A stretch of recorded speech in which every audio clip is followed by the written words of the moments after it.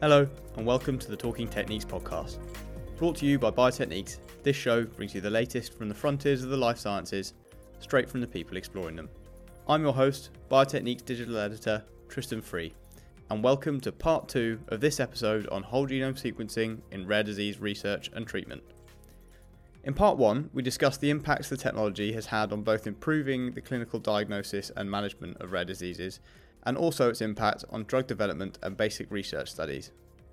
So when we were recording this initial conversation, it sparked a really interesting debate around the ethics concerning whole genome sequencing and its proper application, which is what we will cover in this episode, delving into the impacts of race, religion, and way of life on the application of whole genome sequencing.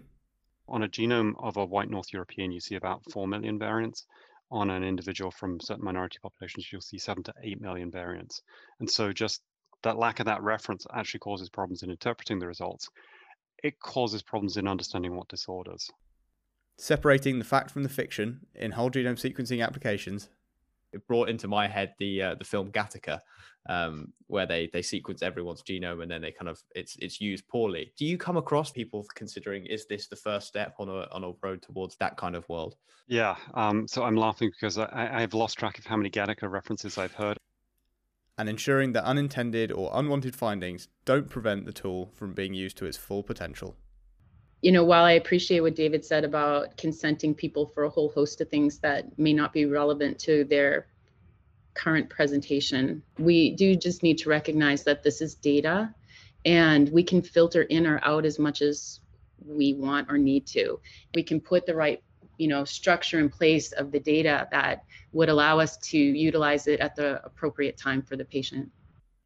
Throughout the episode, you'll be hearing from David Dimmock, Senior Medical Director of the Rady Children's Institute for Genomic Medicine, Christine Stanley, Chief Director of Clinical Genomics at Variantix, and finally, Take Ogawa, Vice President of Sales and Marketing at Somagen, the whole genome, exome, and gene sequencing solutions company, who I would also like to thank for bringing this fascinating group of people together. So, David, in the last episode, you mentioned that one of the factors that slowed down clinicians in requesting whole genome screens was a hesitancy to apply for the consent from parents or patients. Are you seeing a sense of unease from some people who may not have a good understanding of the requirements, or a distrust of having their child's whole genome sequenced?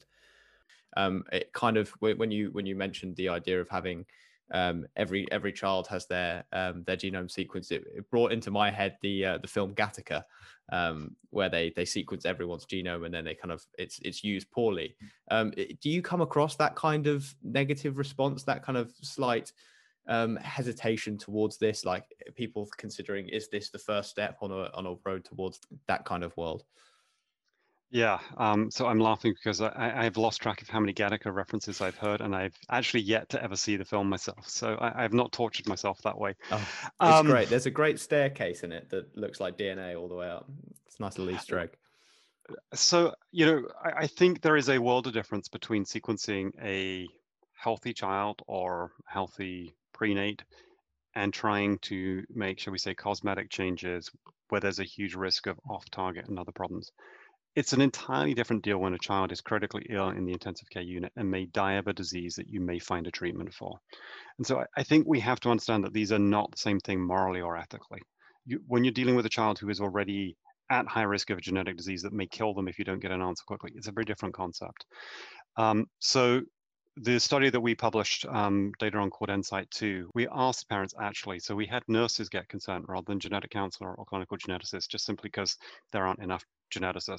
Essentially we got nurses to get consent, and we actually looked at the families a week after return of results, 6 months later, a year later, and we actually have data now 2 years out, and really showing that the parents have no decision or regret. The only parents that we had that had regret, they had regret their child died and we didn't make a diagnosis. And so their regret was not that we had a genome sequencing test done, but that we didn't fix their kid.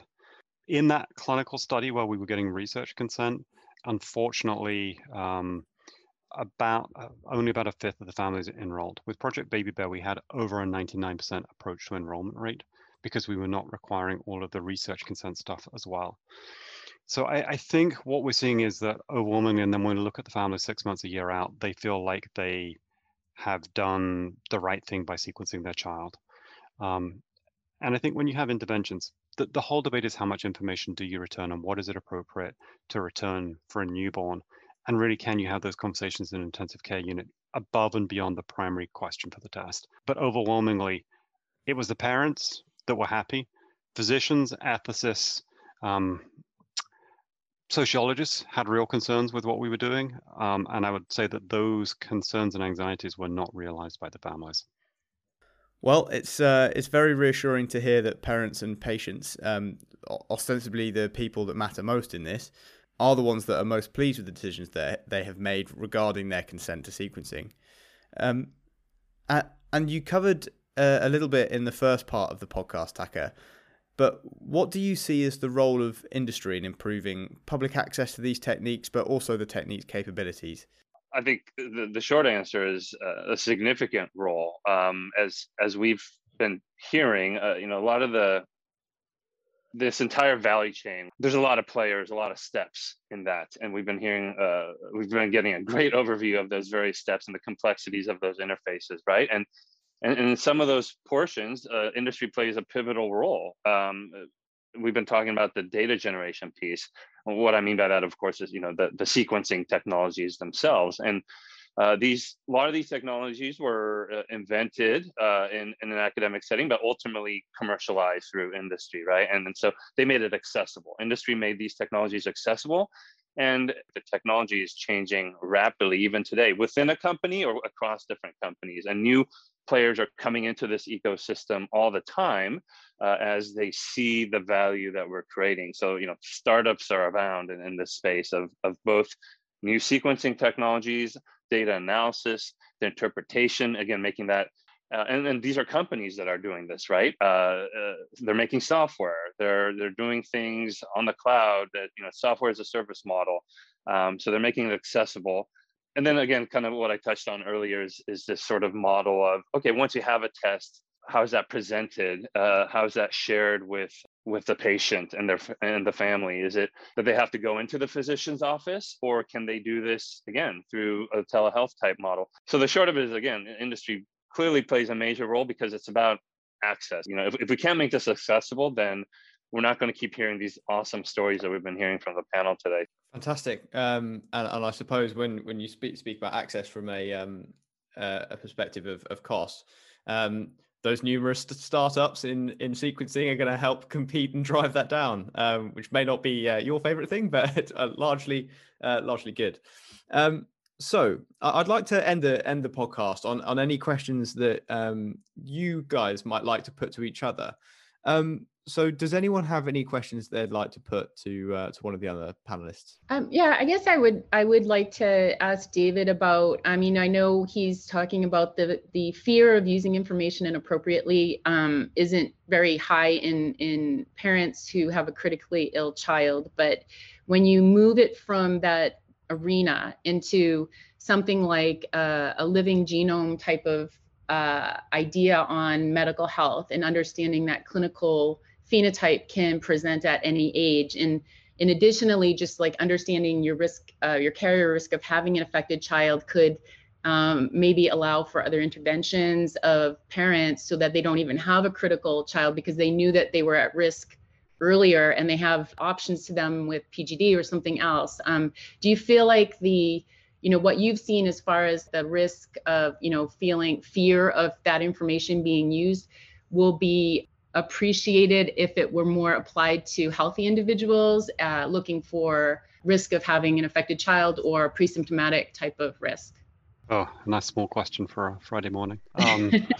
So my background actually is in newborn screening, and I'm a metabolic physician by training. So I am used to that whole issue of calling a family with an abnormal newborn screen result and saying, you probably don't even remember that your child had this test, but your child has failed the newborn screen for a condition that may be life-threatening, or it may be a false positive. And in some of the disorders, 9 out of the 10 families we would call, it was going to be a false positive, and 1 out of the 10, we saved the kid's life. And I would say families are often terrified, and their physicians are actually even more panicked when it's a condition that they don't feel comfortable with understanding how they can help the family through. And so there's this huge Background in newborn screening is spending a lot of time providing resources to families and physicians. So when you make that call, the places they go to will provide them with the right information. And similarly, the physicians will feel supported in being able to walk that journey with the families. In newborn screening, one of the key requirements really is that a condition has an intervention that improves outcome compared with the condition being detected clinically. And so you're dealing with this group of disorders where essentially in making that call, you are dramatically likely to improve that kid's outcome if they have the disorder. And I would say that for most of the families that you have the conversation with, if their child turns out to have had a false positive newborn screen, the families are like, I'm so glad that this program exists and that we don't have this condition, but we feel like it was worth it because we know that in doing this screening, some other family's kid's lives might be saved. And so in that situation, we just see this huge convergence of acceptance of this process. But I think it's worth noting that in that situation, we have potentially several hours of conversations with the families as we walk them through this. And it's very personal. As medicine has always been very personal. I would say, it may not be as personalized, but it's always very personal. When it's you and you're in a room with the family, it's very personal. I think it's a different deal. And so we've seen that, with newborn screening, when there's been a push to go to conditions beyond, and I think Krabbe would be the example of that, which isn't treatable. There's actually been a reasonable pushback, both from the professional communities who don't want to have those conversations with the family, and from families who go through the process, perhaps with a false positive or with scare, or perhaps didn't even want to know sooner. And what was that condition? Krabbe, Krabbe. And so New York State was one of the first states to start screening for this. And it's been a very difficult walk because there are definitely families that want to know ahead of time what's going on with their child and would want to know about an untreatable condition. And there are other families who don't. And it's very difficult to get, and I would say permission rather than consent, but permission to actually and have those conversations with what a family wants when you're not in that position where it's up close and personal. I think one of the things we've seen with all of us, the federal US federal program, where there's been very successful remote consent for genetic testing using videos and questions. And similarly, Genome England has had very successful programs that have been largely influenced by parents, patients, and unaffected individuals to get permission to do this kind of testing and have families realize what they're signing up for, and then to have control over the process. So I think the technology is coming along in a way that is socially acceptable for a majority language speaking mainstream population to be able to interact. The majority of our patients in San Diego don't speak English first language and would not be considered white by US census standards. And that's great because these are the individuals that actually most benefit from testing, but also, on a genome of a white North European, you see about 4 million variants. On an individual from certain minority populations, you'll see 7 to 8 million variants. And so just that lack of that reference actually causes problems in interpreting the results. It causes problems in understanding what disorders. So when you say you'll see the genome of a white North European person, yeah. Why is there that difference in the variant type? Is it because those are variants when compared to genome sets that have been compiled based on white North and European? That's exactly people? Right. So the reference sequences right now are based largely on white North Europeans, and actually several specific white North European individuals are the backbone of that reference sequence. Okay. So it's that sort of the genomic data bias. But beyond that, the issue is that because, Genome England's done a phenomenal job at sequencing lots of white North Europeans because that's the majority population in the UK. But that data isn't necessarily very helpful to us in San Diego, where the majority of our population is not from the UK. And so, Genome England's done a huge effort, and sort of the next 5 years of their plan, they are actually specifically going after historically underrepresented minorities. And Richard Scott was talking this about the recent American genetics meeting, that actually how because of COVID, where their minority populations are overrepresented in the COVID cohort and they're sequencing individuals with COVID, they're actually now dramatically catching up with their minority. Well, they're actually now minority overrepresented. So I mean, I think, the issue here is that we have this ability to get consent for educated white North European English speakers who have a college education. It's really very challenging when you look at newborn screening, that gaps. In Wisconsin, we had huge challenges with these conversations with our, about 5%, 10% of the newborn screens we did were for Plains people, so Amish, Mennonite, etc. And they don't have computers. So computer consent doesn't really work. They may or may not be comfortable interacting with an iPad.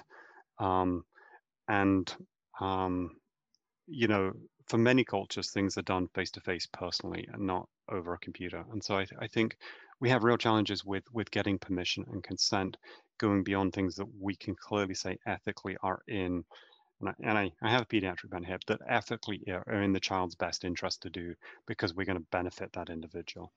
And so I think, there's a lot being done. The All of Us program is, again, preferentially looking at underrepresented populations, both rural and ethnic and cultural minorities. And so they're learning a lot. And one of the things they're learning, at least in San Diego with our population here, is that really isn't a substitute for face-to-face conversations with certain of our populations. That is kind of part of where I think we're going forwards with this, is that ability to get permission and consent. As we alluded to, if you diagnose a child with many disorders, Alan used the example of Titan, but if we diagnose a child with Fanconi anemia, by definition, both parents are going to have a genetic predisposition to cancers. There are unintended consequences when our primary intent is to help the child. And the other thing, we talked a little bit earlier about the ACMG 59 list. The vast majority of our population in San Diego, the immediately clinically actionable things that we find as off-target results in genome are not on the ACMG 59 list. And I think that in large reflects the way that list was chosen. It was focused on adult cancer. And I'm going to say again, in populations that were represented in the in the Atlantic Northeast of the US, because those were the individuals that used to volunteer for genomic studies. And so, G6PD affects about 1 in 10 African Americans. It's a really big deal when you're in an intensive care unit. If there are certain drugs that might cause a hemolytic anemia, it's our most common reported incidental finding. It's not on the ACMG list, but it's really important for our African American population. There are certain other disorders that predispose you to bad drug reactions in our Pacific Island and our East Asian populations, which again are not a consideration if that isn't the majority of the people you see, but because it's a significant proportion of our population in San Diego, these are really big deal things to report. We don't use the ACMG 59 list as our basis. What we are doing is when we are seeing things that are known to cause adverse drug reactions, when we see it in the genome, we are reporting those. G6PD, for example, is a well-described enzymatic defect that leads you to being vulnerable to side effects of certain drugs, and that is much more common in individuals of African ancestry.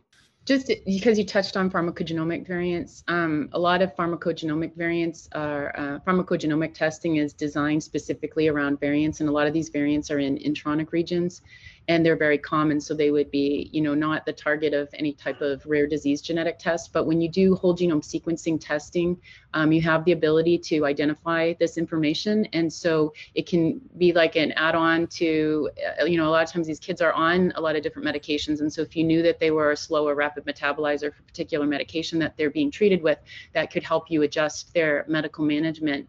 And then, just to go back a little bit, if we all had our genome sequenced, we would know if we were carriers for diseases that could result in a child that ends up being a critically ill neonate. So, trying to get rapid testing at the time of birth is a challenge right now. What if you knew about it years ahead of time and you could plan for it? So I know that there's a lot of maybe fear and frustration in like how that information is communicated and consented, and those are all problems we can work on. But having access to this information, your own information about yourself, I think we could all get on board with wanting to know that and know what our risks are for having affected children, for having potential dangerous drug interactions, and having onset of clinical symptoms like cardiomyopathy, which would go unrecognized unless you knew that you were a carrier for a pathogenic variant that causes that disease. So I think it's more like, redirecting the conversation to, present whole genome sequencing, the benefits of it, and how that can work in your healthcare from the time you were born until the time you die, that there's a utility to it that can be extrapolated and used at the appropriate time in that patient's life, that would benefit them greatly. And I think of this consenting and communication and understanding and putting in tools to prevent us from misusing the information is really important in order to be able to utilize the great amount of knowledge and data that's contained in whole genome sequencing.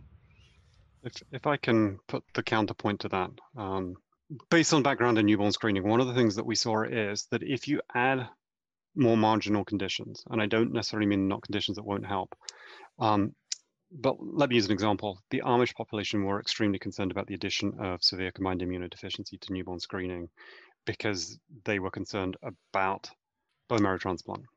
And so they didn't necessarily want to know about a condition that was going to lead to a bone marrow transplant. So when Wisconsin added severe combined immunodeficiency to newborn screening, a significant proportion of the Plains folks actually stopped screening their children for all of the other treatable conditions. And so I think one of the things we always just have to have in mind is the totality of what we do. For me, doing a rapid whole genome on a critically ill neonate that gets them an answer is reason to do it. And if we get to the point where we try and crowd in too many other things, we can get to the point where the clear benefit is lost in the noise. And so we're very much of the opinion that if a family just wants to know about what's causing their child's disorder, and even if we find other potentially treatable disorders, but looking for those would mean that the parents would choose not to have a genome done for their child. That's an ethical debate that we have to figure our way through. And at least my opinion is, I would rather save the kid for what's going to kill them in front of us right now. And we can have the conversation down the road about looking for other things that may be treatable, that may improve the kid's outcome. But I think one of the dangers of whole genome sequencing is sometimes we feel like we have to do everything at once, and where that overwhelming mass of data actually can lead us to the same problem that we saw in Wisconsin with newborn screening, that if you try and return too much data, you actually get people electing out of a test that can be life-saving.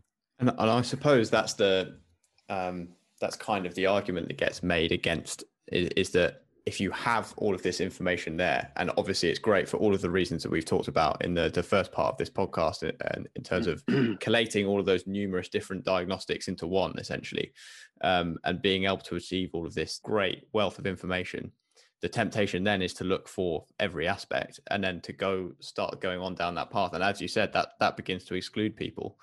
So I guess it's a very difficult ethical debate now about the pragmatism of how much you include, how far you go into the data, how much you share with people, which are all things that I know are obviously clearly are being discussed at the moment, but it's still kind of on the edge of where the ethical debate is at the moment.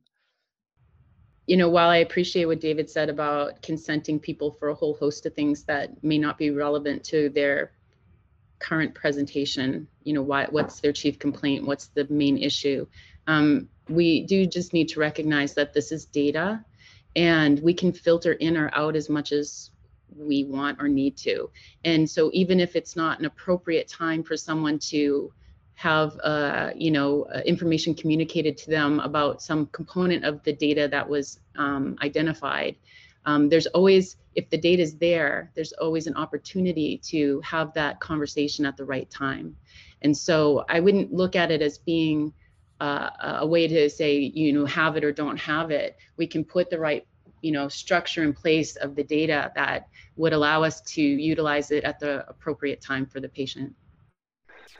Yeah. Totally agree. Just to add my 2 cents, my somewhat naive 2 cents to this is, as we've all been saying, you know, whole genome sequencing is merely a method that generates this data set that is unique to that particular individual. So this idea that we sequence once and test often, I think resonates here, because once you have that data set, you could keep coming back to it, you know, over time and even within one setting. So this idea of a virtual panel starts to fit into this. And then the second point I think we've been touching on is who owns this data anyway, right? And right now, this idea that you send a sample, it goes into a lab, and then you just get the report.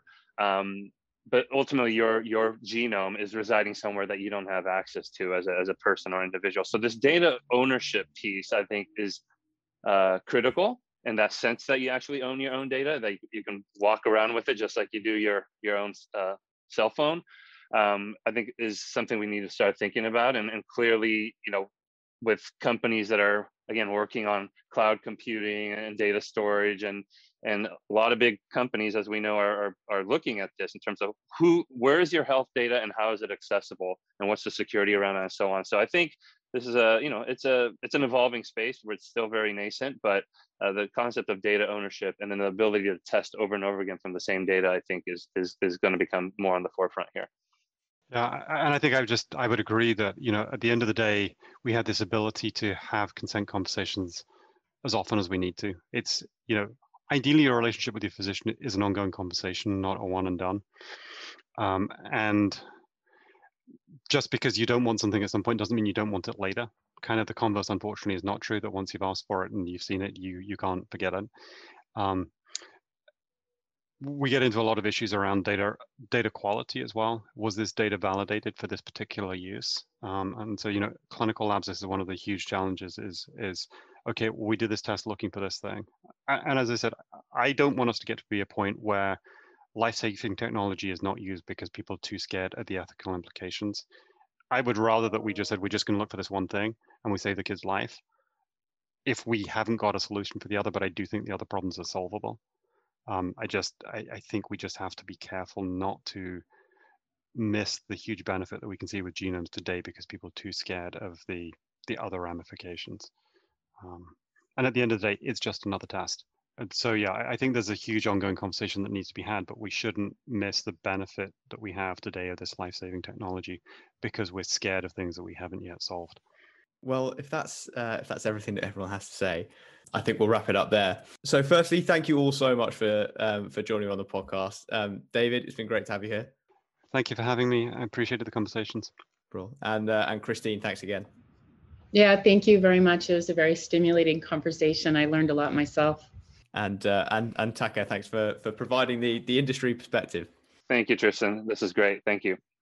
Well, if you've been interested by the topics discussed in this episode, you may want to check out our In Focus on whole genome sequencing for precision medicine, sponsored by Somagen, over on www.biotechniques.com. Thank you for listening, and goodbye.